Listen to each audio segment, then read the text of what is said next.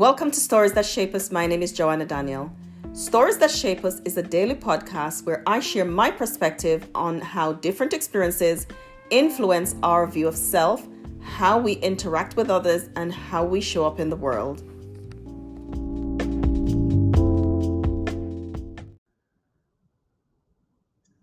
Hello, and welcome to Stories That Shape Us. My name is Joanna Daniel. So, I like to answer questions and stories that shape us, or respond to comments, or, elaborate on comments based on questions that were asked. And under one of the stories, there was a question that was more of a statement that somebody said that triggered something for me. And maybe I'll do a series this week on that. We can call it the Before You Say I Do series. So the comment was around dating and understanding self, and how challenging it was sometimes to manage emotions when we're dating. And it was under the story around managing emotions. And it's really important. So there's some things in this first episode of that. I want to talk about some of the things to consider before you date, especially if you know you've experienced trauma.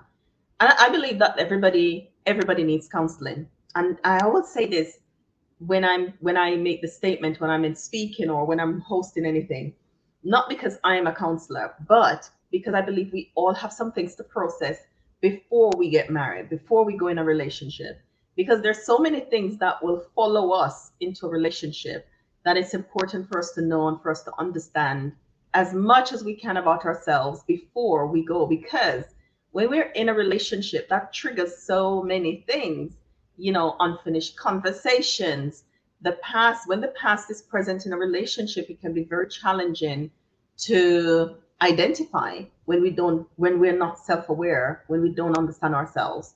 It can be very challenging to identify. So what's going on? What is this? What is mine? What is not mine?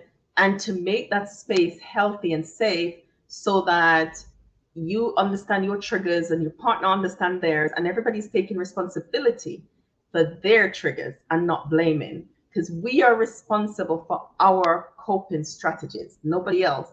So something might trigger us, but we are responsible for the healing, because if our partners trigger us, they're not responsible for if our automatic response is anger, for example, they're not responsible for that. Now they can empathize, they can help us put our coping strategies in place, they can support us while we're doing it, they can help us to regulate, but ultimately we have to do the work of learning some new ones, some newer, healthier ones, so that we can know that this triggers me. So I'm learning how to create some space between that trigger and the automatic response. Or we can learn to ask for what we need in a relationship. We can put boundaries in place that is going to protect us from certain things. If we are in a pattern that was unfinished, for example, we talk about marrying our parents, and so if our partner has a pattern that we're familiar with, but it's a damaging, destructive pattern, in a safe relationship, how we can put some boundaries in place to protect ourselves. But I'm not talking about boundaries in this story, although that is part of where I'll go as we do this series of Before We Say I Do. Because I think, again, it's really important, if we know that we've experienced trauma, to process before we get married. Now, we won't always have access to the information. If you read my book, Shattered But Not Broken, you will know that I process right about year 5, I think, of marriage, or 4, one of those years of marriage. I processed while being married and a mom. It was not the easiest journey, of course, because the information wasn't available to me. All of the information wasn't available to me. And there's certain things that I didn't know was trauma. So as much as possible, if you have access to, then it's really important to do it. If you don't, anytime you do it is fine. But if you do, then it's important. If you're not aware of any trauma that you have, if you're going to get married, if you see somebody and you're thinking of, you fall in love and you're thinking of asking them to marry you, go get some counseling anyway, both of you, before you go say I do. Both, just go process the past. Last year, the last 25 years of your life. It's really, really important. But here's some things to consider if you've experienced trauma and you understand and you know before you say you do. You want to be familiar with your patterns as much as possible. You want to know what do I do and why do I do it? So that's the next thing. You're going to ask a lot of why questions because that will help you to identify your pattern. A lot of why questions. So that helps you not blame the next person for your responses. So if a pattern of yours is shut down and withdrawal, you can't say because you do this, then I do this, because you're shutting down and withdraw because it's a pattern of yours. That's how you deal with things. That's how you cope with things.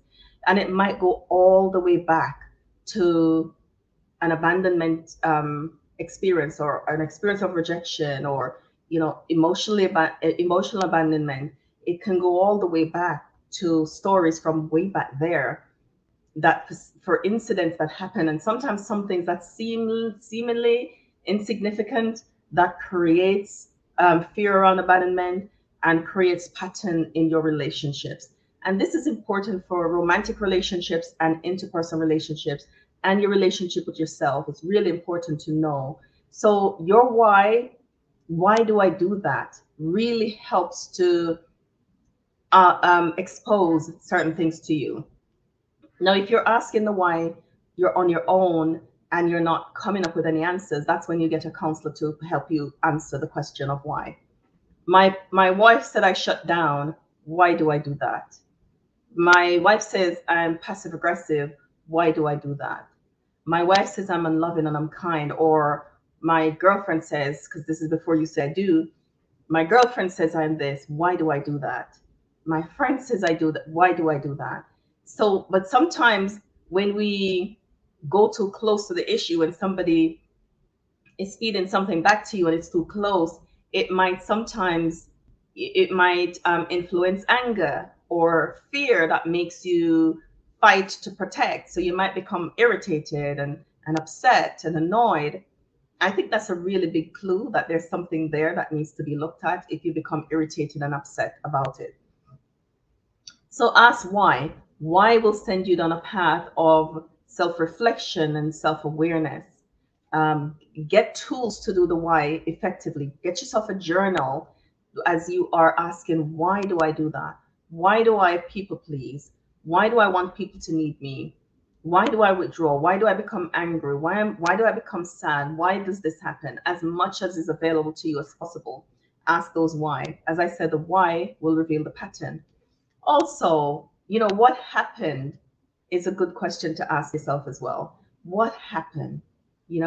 And when we're doing that, sometimes when we're grown ups, and I understand this, we look at our past with rose tinted glasses. Everything back there was wonderful and perfect, and we idolize. I'm gonna say idolize our parents. That we because we have them on a pedestal. And again, that's not a bad thing. I'm not trying to say this, be disloyal. What I'm trying to say is process your past as honestly as possible. As honestly as possible. So not look at it in rose-tinted glasses. And it doesn't mean that you don't love them. It doesn't mean that you're not loyal. It doesn't mean that you suddenly become a family member that not trustworthy, or you're not a team player anymore or not a part of the family anymore.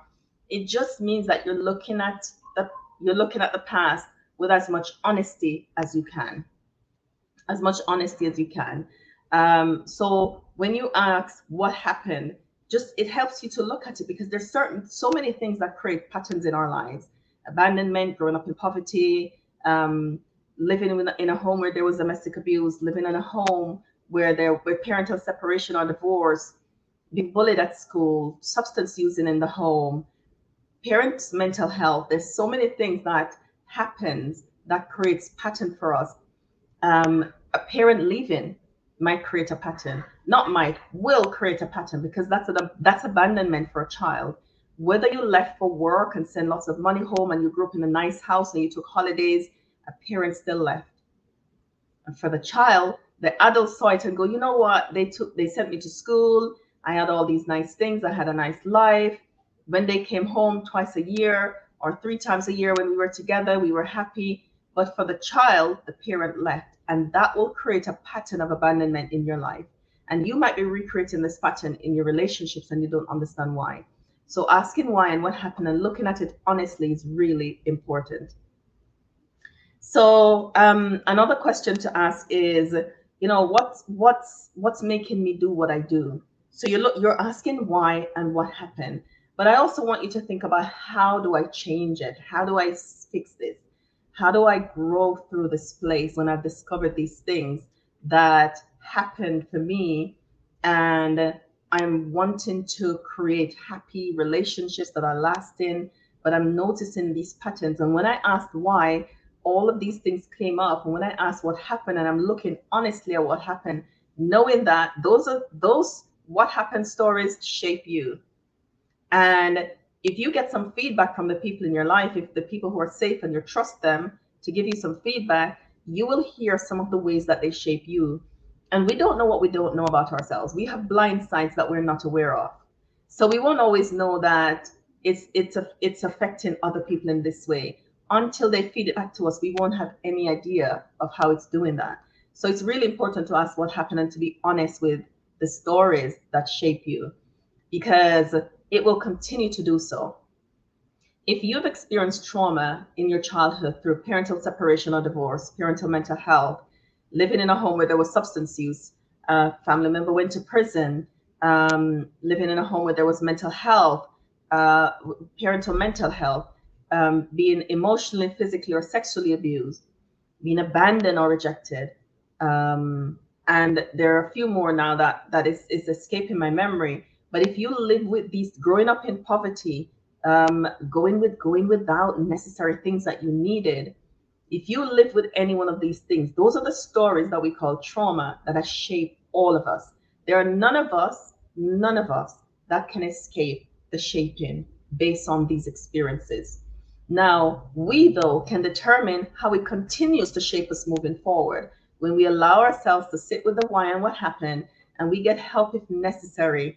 With some of them, you will get help. You will need help, rather, to understand how to access emotions and how to develop healthy coping strategies. So, for example, one of the story, and I mentioned this earlier, is a parent leaving. Sometimes the parent don't have to leave for the trauma to happen, because a present parent but emotionally unavailable creates as much abandonment as a parent not left. So you want to know, what are the stories, what happened, so you can have access to them before you say I do. So you can learn how to look at the stories, you can learn how to face them, you can learn how to see the patterns that they created in your life. You can start to unpack and process and heal, so that you are setting yourself up to have healthy, lasting relationships. Thank you for joining me in this episode of Stories That Shape Us. I hope you'll join me on the next story.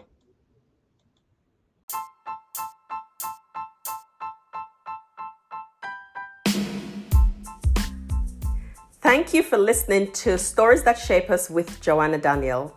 To learn more about Wounds to Scars and the work that we do with adult survivors of childhood trauma and women who experience abuse, you can visit our website at woundstoscars.com.